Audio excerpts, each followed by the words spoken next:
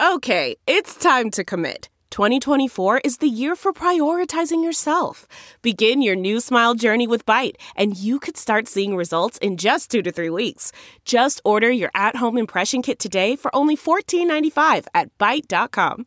Byte Clear aligners are doctor-directed and delivered to your door. Treatment costs thousands less than braces. Plus, they offer financing options, accept eligible insurance, and you can pay with your HSA FSA. Get 80% off your impression kit when you use code WONDERY at Byte.com. That's BYTE.com. Start your confidence journey today with Byte. This week on Buckets, Boards, and Blocks, we'll continue our celebration of The Last Dance with two special guests who will add some fuel to the fire over the rivalry between Detroit and Chicago. We'll talk Bulls, Bad Boys, and a feud that may never end. But first, Darlene, let's run it. Buckets, Boards, and Blocks is a presentation of Pure Hoops Media. Buckets, Boards, and Blocks is hosted by a former Georgetown Hoya who likes nothing better than a well-executed fade screen and thinks DC ballers are the smartest. A lover of threes in transition, Monica McNutt. Thanks, Darlene. This year marks the 30th anniversary of the bad boy Detroit Pistons' victory over the Chicago Bulls in the Eastern Conference Finals. The Pistons went on to beat Portland for their second straight NBA championship, but it also marked the end of Detroit's run as the Bulls would sweep the Pistons in the 1991 Eastern Finals and go on to win their first of 6 NBA championships. Today's guests are both near and dear to my heart. They didn't exactly play in those series, but they have a lot to say about the rivalry. In the blue and white corner, representing the 313, one of Detroit's finest is Tarika Foster Brasby. Hey, girl. Hey, how's it going? It's fantastic. I'm so excited for this conversation. And then on the other end, representing the red and black corner, repping the 312, is my brother, Cameron Smith. Hey, Cam. What's up, Mo? How you doing? I am excited. I'm pumped. I can't wait for y'all to discuss this. Okay, here's why I wanted to bring y'all together. I saw all over my timeline on Sunday night, folks wishing that we had a little bit more depth to that part of the Michael Jordan's ascent and the Bulls becoming the Bulls that we know, because even Andrea Kramer said it on the show, Tarika, that the Pistons were the last hurdle that the Bulls had to really clear. Everybody talks about how intense that rivalry was. What do you remember when Detroit lost or got swept by the Bulls? I remember feeling my first heartbreak. And the thing about it is, being a kid at that time, like Detroit wasn't really a super duper sports town in the essence that we had a culture of winning outside of the Pistons. We had the Lions, but the Lions they were, on their up and up. That was actually around the time that they were starting to excel, just not really win anything meaningful. The Tigers hadn't done anything since 1984. So really, this was all we had, right? Like this is what we had to define us from a sports perspective. And over the course of time, the Bulls, the Jordan, he just became like this thing completely opposite of what Detroit was synonymous for, And for us to be swept, not even to lose, but to be swept by this team. It was literally, for me, my first heartbreak. I was a kid that had the Bad Boys. There was this big, huge poster, and it was black, and it had an orange basketball in the middle and a skull and bones inside of the basketball. And it had Bad Boys at the top, Pistons at the bottom. There used to be little places on the side of the road that would sell T-shirts that said back-to-back, Bad Boys, little Bart Simpsons with Bad Boys tattoos and stuff. So, like, we truly embraced this culture, this hard work, hard, grimy kind of culture in our city. So to be swept by this guy, more or less, was probably the end of the world for us at that time. Oh my gosh. All right, so Cam, on the other end, you are accustomed to not being able to get past the Pistons as a Bulls guy, and then you get away, you guys do it in this fashion. What do you remember? Well, let me just first say it felt so good to hear Tarika say that was heartbreak for her, because we have been experiencing heartbreak for so long going up against the Pistons. So to be able to finally get over, I'm not even going to say that hump, that mountain that is Detroit, it was just a relief, because it was just so much buildup with that. And you think about when the Doc portrayed this back in that 1990 series, the Eastern Conference Finals, to lose Game 7, a lot of people in Chicago, even myself, thought that was going to be our year to really knock off the Pistons. But, they had other plans and they got it done.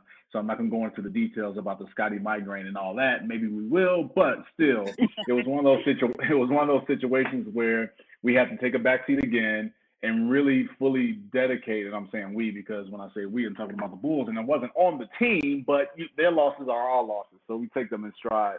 But it was a team that had to go back and really take it up another notch to match the Pistons' physicality, but also their championship-like play.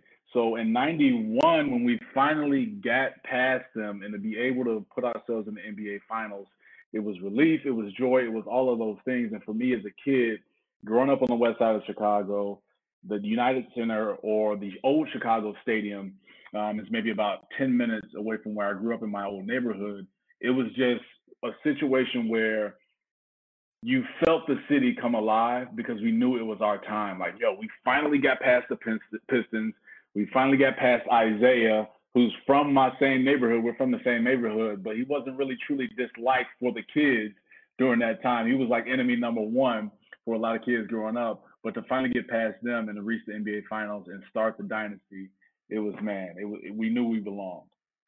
Oh man, you guys, I'm so envious that you guys remember these glory days, and were present and attentive, because I was somewhere, I don't know what I was doing. I was a little person, not quite locked in. But so there's two things I want to ask y'all about in particular from both sides of the coin.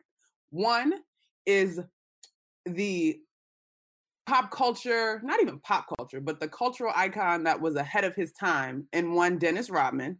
Tarika, what, that piece? He was yours and then he wasn't. How did that go in Detroit?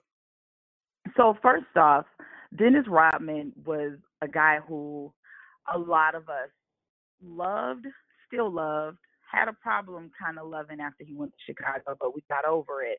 But I think we also saw Dennis as he was trying to find himself, if that makes any sense, right? Mm-hmm. So it wasn't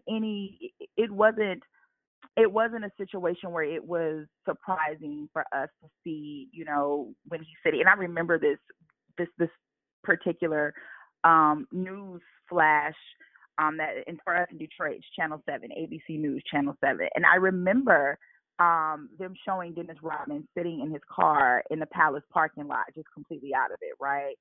Basically suicidal in some ways, or at least that's how it appeared to us. At least that's how it appeared to me as a kid, And it was one of those situations where you're like, how can this guy be so amazing on the basketball court? This is the same person who can out-rebound anybody, can out-defend anybody, and literally try to find himself as a human being and as a person outside of basketball.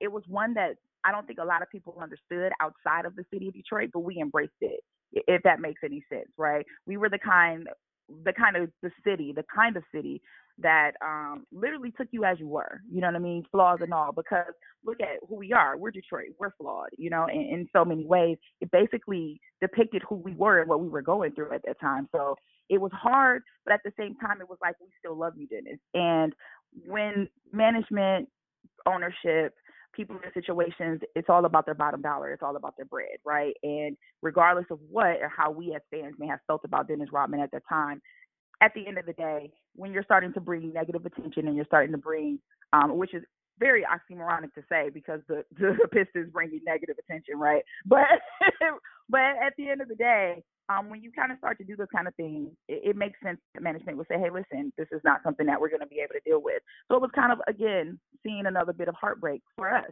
We had already lost.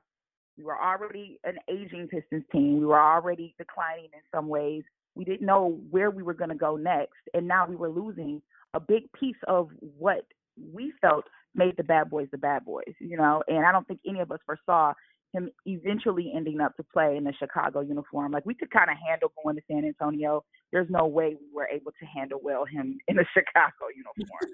So we embraced, we loved him. We understood what he meant for our team, but we also understood that, he was just the kind of person who really was not going to be able to follow the rules.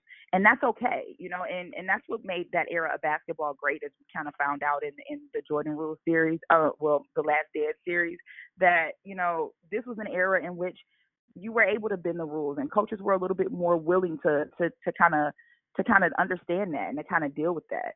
Not so much in today's NBA, unless we're talking about load management. But at the end of the day, yeah, I think that Detroit embraced what Dennis Rodman was, and it was very heartbreaking to see him leave. But at the same time, you can't deny the kind of talent that he had for both Detroit and Chicago. All right, so then, not to pit you guys against one another, Cam, but maybe just a little bit. Which city showed Dennis Rodman more love? I'm curious, Cam. What do you think? You know what? I'm not going to be naive to say that Chicago had more love for Dennis. It has to be Detroit. Detroit had more love for Dennis because that's where he started his career, and they really embraced him and really gave him the platform to be who he is, right? So initially when Dennis came to the Bulls, you got to remember that Horace Grant was the starting power forward for those first few championships for the Bulls. And obviously Mike took his 18-month vacation from the NBA and came back in 95, and still just memories that haunt me to this day when the Bulls lost to Orlando at the United Center and Horace Grant was lifted on his shoulders and was waving his towel as the series closed. Those are bad memories for me. So you're going from that to the season in 96 and bringing in Dennis Rodman. I still remember the press conference that he had where, it's Dennis. He had his troubles in San Antonio. You're not sure on what he's going to be able to bring to this team. Are you going to be able to make sure that he stays with the team just with all of his, outside activity? And, we saw that on The Last Dance of how he just likes to, we'll just paint this as having fun and having these breaks. But it was a situation for us where we knew with Dennis that he was a great rebounder, a great defender. We saw all of that with that Detroit series, those years where we, battled the Pistons. But it was a situation where we knew that if he was able to stay on track and stay focused and do what he needs to do to really help the Bulls get back into that championship pedigree, then we will be fine. We will be gold. And that resulted in 3 more championships. So I would say that Rodman is more loved in Detroit than he is in Chicago, right? I think Detroit views Chicago as like, oh, you got our sloppy seconds. Yeah, that's great that you guys got championships with him. But at the same time, he started with us. And he's always going to have a home and a place in Detroit. But I think he has a home and place in Detroit and Chicago. But Detroit is much more embracing of Dennis, and has always been more embracing of Dennis to just their culture, what Pistons basketball is. Because I think for the end of the day, for Chicago, we always fall back on Jordan, and that's our guy. Yeah. Okay, so Tarika, I know you got to rock and roll, but really quickly, your side of the story on the much ballyhooed and debated walk off without handshakes. Okay, let's just say this, all right?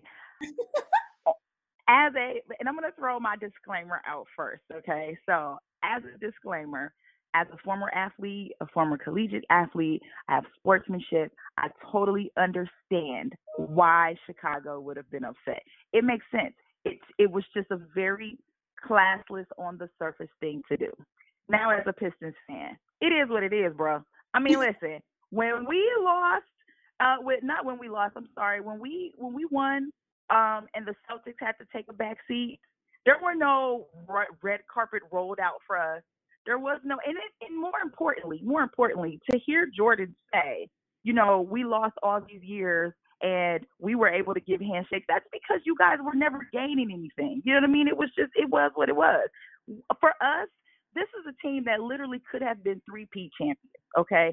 Not for a couple of injuries in the 1988 NBA Finals. We were up 3-2 in that series against LA. You know what I mean? So we could have easily have gone 88, 89, and 90 as NBA champions. And it is what it is. That in their mind was the changing of the guard, because it was exactly what the Celtics did for them. It is exactly what they did to them. If not for Isaiah basically making Kevin McHale give him some love, they would have just walked off too. But nobody says anything about that. Because of how deep and how ingrained that rivalry is between the Bulls and the Pistons. And I think it didn't really make it look any better, because if you notice when Isaiah's leaving, he's kind of like ducking his head out a little bit, like he wanted to do it, but he kind of really didn't want to do it. I'm not exactly sure, but I do know that it makes sense in my mind why they would have felt that was the best way to handle that situation, because it was how it was done to them when the Celtics lost, and it was their turn to rise to the top spot in the NBA. Also, if this is something that was started by Bill Laimbeer, you got to kind of know the kind of guy that Bill Laimbeer is, right? He's not a guy that's going to show regret. He's not a guy that's going to say I'm sorry or repent for his actions. Bill Laimbeer does what he wants to do, how he wants to do it, and he's not apologetic for it. Here it is 30 years later. If you ask Bill Laimbeer about that situation, I guarantee you he will absolutely agree with what he did and say, so what are you going to do about it? That's just kind of how this guy is. So with that being said, I think if you really look back on it, the Bulls just kind of got to get over it. We're not the ones still talking about this handshake. It's really Chicago that's still upset about this handshake. We're not the ones that's really talking about how deep this rivalry was, because we were the victors majority of the time. It's the Bulls fans. They're still sensitive. They're still upset about it. I get it. But you got to get over it. It is what it is. Well, that is one way to drop the mic before you have to make your little bit of Cam, we're going to let you rebuttal, but you're going to have to just suffice with Bruce and I to rebuttal, because my friend has things to go do. I still have a few more minutes. More minutes. Okay. Oh, I love it. Yeah. I love it. Well, I had to throw my hands back when she threw out sensitive and still mad. I'm like, whoa. But that's Chicago and Detroit, right? And still to this day, when I meet people from Detroit, and Tarika, if we met in person, I might have given you like a little side eye, like, I know, yeah, right? She's a Piston fan. Yeah, I'll be cordial and be nice. So I got to kind of feel you out and see if your personality is pretty good. But not to say that you aren't a good person. You are, and I definitely enjoyed this call with you. But I would say this, for what we're talking about with this handshake business, and disclaimer for myself as well. I'm a former college athlete playing basketball there, and I understand sportsmanship, and whether win or lose, you have to go through that handshake line and give props, whether you won or whether you lost, to the opposing team. My thing is, when it comes to the Bulls and their failures against Detroit in those series before we couldn't get over that mountaintop, you saw on The Last Dance that Michael go over, congratulate them. Hey, they were the better team. Even in his interview with in the post game with CBS, he made sure that, hey, he gave the Pistons their credit. Congratulations to them. We just got to move forward and get better. If you remember watching that footage and seeing the Bulls bench as that time started to tick down, obviously we knew the game was over because the Bulls just wiped the Pistons out on their home court for the sweep, which was so beautiful and so gratifying in so many ways, right? It's like the little brother finally beating his big brother, or the little sister beating the big sister in basketball or in some kind of game. It's like, yeah, it's my time now. So that was like the self-gratification that we had across Chicago. But you would see the faces of Jordan, Pippen, Grant standing up, waiting for the Pistons to come over when that clock wound down to say, hey, it's your time now. Congratulations, blah, blah, blah, blah, blah.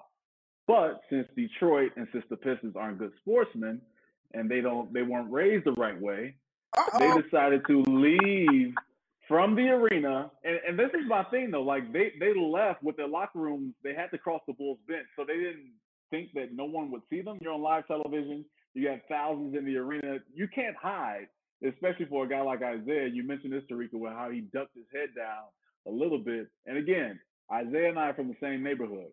As a kid, that was the moment where I was just like, nope, I'm done. Isaiah Thomas, no. If I see him on the street, I'm walking right past him. Because that move there was just like, why are you trying to hide and you're walking right past someone? You can't do that. So they see you right there, right? So that situation was the bad boys. Like, they didn't care. That was just their bravado. That was their personality, right? They didn't care. They came in, they rocked the NBA and did it their way, whether that was just through physically beating you up or winning championships. They weren't going to try to be this ideal team that many teams saw in the NBA, like the Lakers or the Celtics. Like, they did it their way, and I congratulate on them. That's great.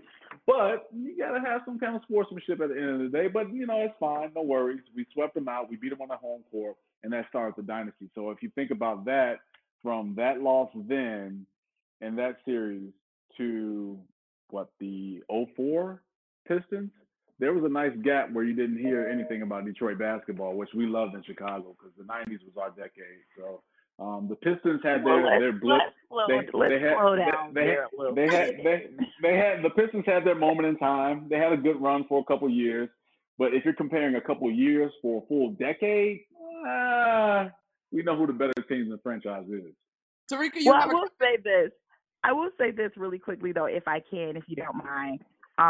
In all seriousness though, if you have ever read or heard the post-game interview today, you'll see Mark Aguirre in the locker room, and he says, I used to think that winning the championship was one of the hardest things to do, but I think admitting defeat is probably hardest. And I think that said a lot, right? Even after that moment, I think that was really like his true feelings and more than likely the true feelings of the team. It's one thing to lose. And I think it's another thing to lose to that team. And I don't think that the Pistons were in a mindset at all to truly admit that not only had they lost, and not only in the fashion that they lost to that team, the team that basically they had dominated forever. And basically the team that knew, like, I felt like they were more excited about beating Detroit than they were even about winning the championship, to be honest, because that's how intense that rivalry was. But I think Mark said it best. And I honestly think that was the true feelings of the team at that time. They just didn't want to admit defeat. And in true bad boy fashion, they said, forget it, we out. Bad boys. There you go. All right, Tarika. No, I definitely love that. Oh, go ahead, Cam. Real quick. You got like 60 seconds, though. She got to go. Yeah. No, I get it. No, Tarika, I'm not going to take over too much of your time, but that's like I have a 3-year-old son, right? And we play basketball all the time. So I know there's going to become a moment in time where he gets older and he's finally going to be able to beat me. And that's going to be tough to swallow. So I can put myself in the shoes of the Pistons and knowing what that feeling will be like. But still, again, I was raised the right way. So I'll still say, good game, son. It's your time now. But, that's Detroit and that's Pistons basketball. Well, in my closing words before I bounce, got some work to do, but in my closing words, I will say that here it is, 30 years later, I'm still a diehard Pistons fan. It took me a long time to ever say that Jordan is the greatest player ever, honestly, like until he retired and out of the league and probably in the Hall of Fame before I could have actually said, all right, I'll give it to you guys. Like it's that deep, right? So I'm now publicly admitting that Jordan is the greatest player ever, but it took me a long time to get there. And no, I still will not support openly any of the late 80s, early 90s Chicago nothing. Sorry. Rivalries aren't the same as they, used to be in the NBA. So the Detroit Pistons rivalry of today, not really so much of a rivalry. Both teams need a lot of work. But from anybody who remembers that time and can go back and forth with me on that time, and Cam, I respect your fandom so much, but we ain't cool on that level, bro. We ain't cool. We not Pistons Bulls cool. Not at all. We can be cordial. We'll be cordial. We can be cordial. Pistons Bulls cool. It can't happen. Nah. But thanks so much, Monica, for having me. I appreciate it. I love it. For sure. You guys have a great day. And Cam, please, I hope I can follow you on Twitter. You sound dope. I'll definitely do it. I got you. I'll hit you up after this. That was dope. Okay, so we just lost our avid Detroit fan who represented, I think she represented in a way that the city would be proud for sure. So we're going to bring in Bruce, who's my more than capable sidekick. And we're holding on with Cam a little bit longer, talking about The Last Dance. Bruce, I'm going to let you rock.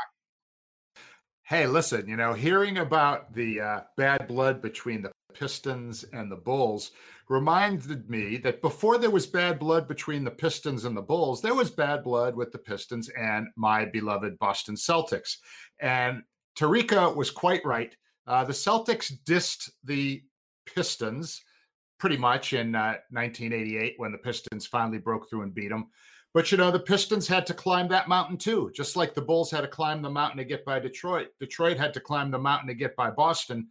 And a lot of people remember the famous play where Isaiah had the inbounds pass stolen by Larry Bird and it went to DJ for the hoop in the 1987 conference finals. That had to be like the biggest blow to Pistons fans for a really long time. But the next year they overcame it, and then Boston gave them the back of their hand, just like the Pistons did to the Bulls. So blame it on poor sports in Boston, Cam, if you have to. All Larry Bird and Kevin McHale and the Chief, definitely. Listen, I'm so glad that Tarika is off the call now. It's just like, oh, I feel so much better. Like it's like the sun has come out in Chicago. It's beautiful. No, in all seriousness, though, I respect her fandom and just obviously her knowledge on Detroit and how they go so hard for their team. So but that's what makes rivalry. And we were kids at that time. So you think about us experiencing that and watching those games and those series with our parents or our uncles, our aunts, our whole family, because that's what I was doing in Chicago, and just watching how they were so much in pain and anguish, and that transferred to us, and we just carried that as we got older. And to still be able to have that going, it's all in good fun. But you're gonna know that Chicago's gonna ride for Chicago and Detroit's gonna ride for Detroit. But still, with that, there's mutual respect across the line. And Bruce, I know that's the same thing for you and your Celtics with Detroit, and even with Chicago a little bit too.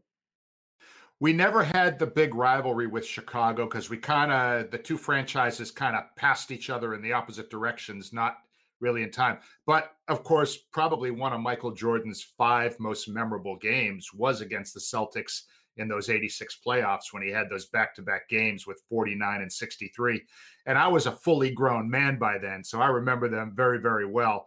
And the thing that's amazing when you look back at that now was that, I mean, Larry Bird knew right away that Michael Jordan was going to be better than everybody. I think his quote was something like that was God dressed up as Michael Jordan or something like that, which turned out to be pretty much true. Although, and Monica and I have had this conversation, I'm one of those people that feels that possibly by the time his career is over, we might be saying that LeBron James is at the top of the mountain. We'll have to see. I know guys like yourself probably will never believe that, right?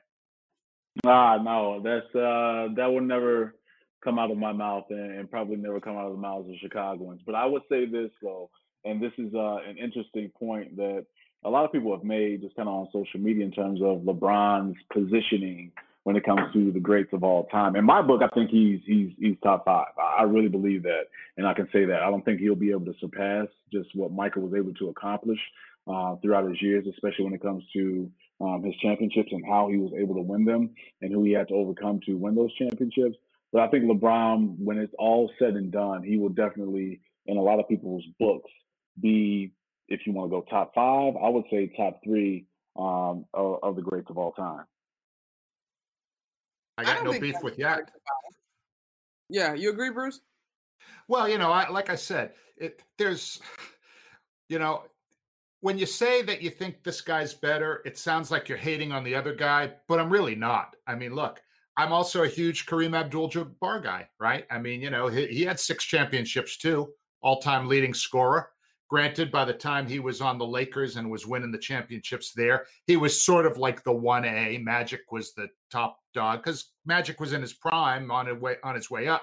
And Kareem had already been in the league like 10, 12 years when they won their first title with the Lakers.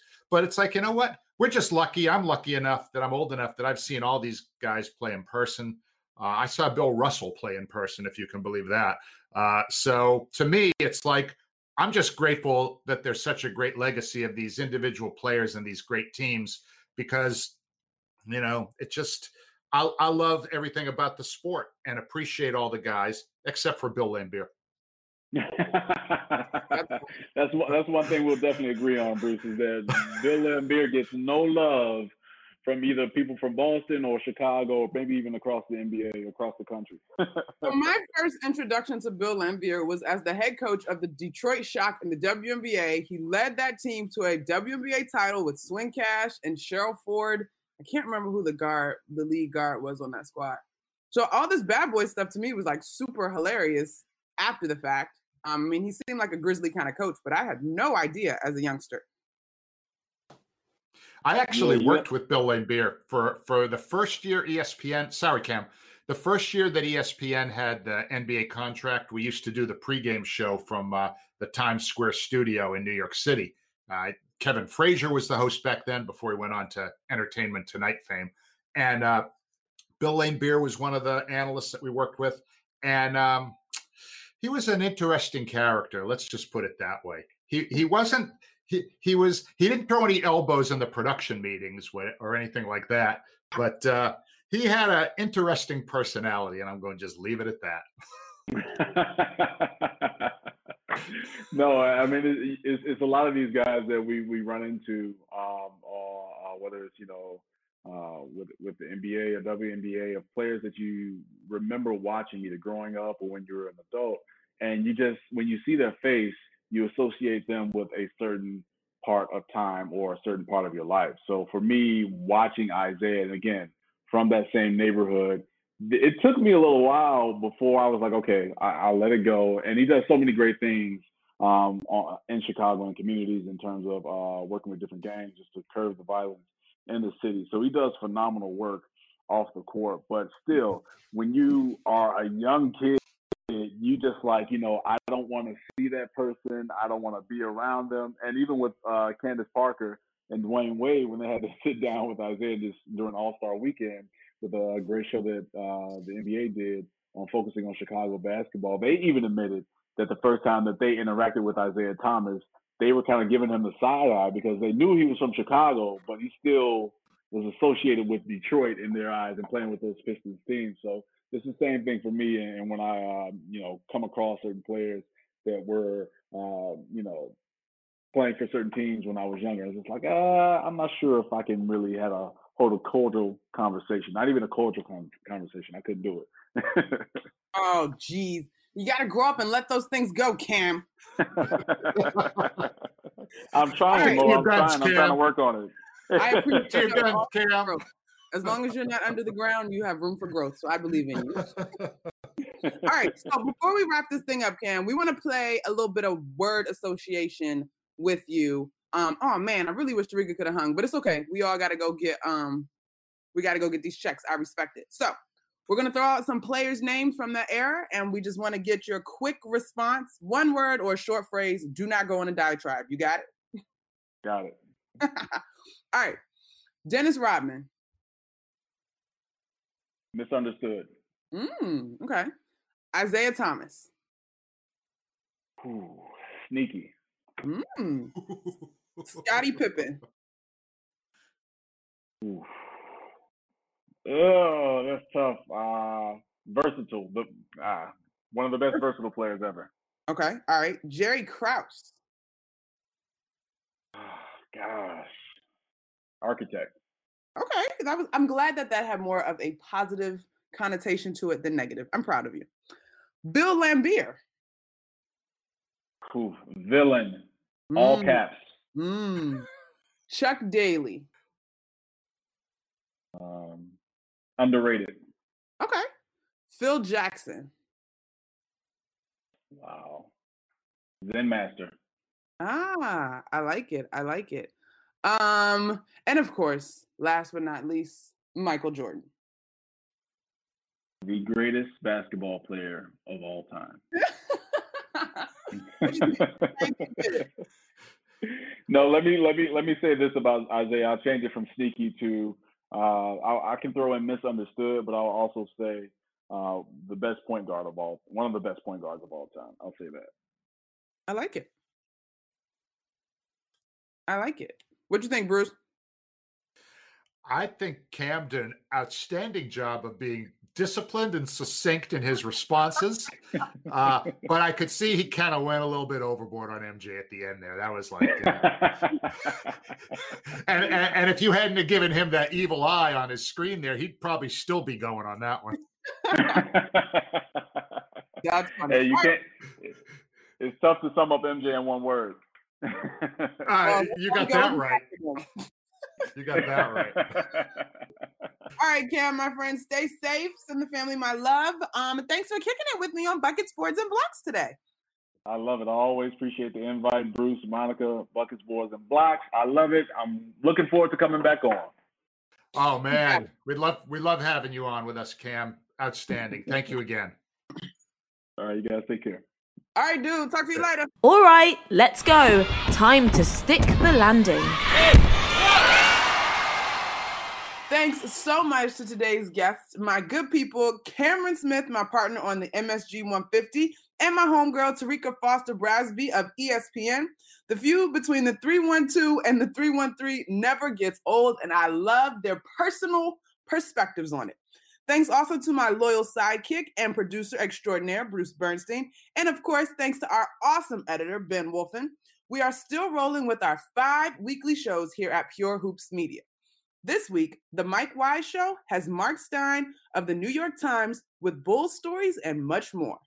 Full Court Press with Fanta and Adams has draft expert Fran Fraschilla of ESPN. Catch and Shoot 2.0 with Otto and Aaron features Dion Kokorkoros of NBA Entertainment with stories about the making of The Last Dance. The Pure Hoops podcast on Friday is always co-hosted by Bulls OG BJ Armstrong. And their guest this week is former Bull Will Perdue, who played on the first 3 Bulls title teams.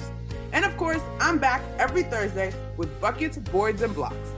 Please remember all of the doctors, nurses, first responders, grocery store workers, and support staffers who are helping the sick and the healthy get through this difficult time. We can never thank them enough. Please continue to practice social distancing, wash your hands, and pray for the wisdom of our leaders. And please do not drink or inject household cleaning products. And I'm sure you already know that, but I just wanted to reiterate, treat everyone around you like a teammate because we're all in this together. Until next week, wherever you can find them, y'all. Or maybe we should just say, enjoy the last dance till next week. You know how it goes. Enjoy your hoops. Buckets, Boards and Blocks with Monica McNutt has been a presentation of Pure Hoops Media.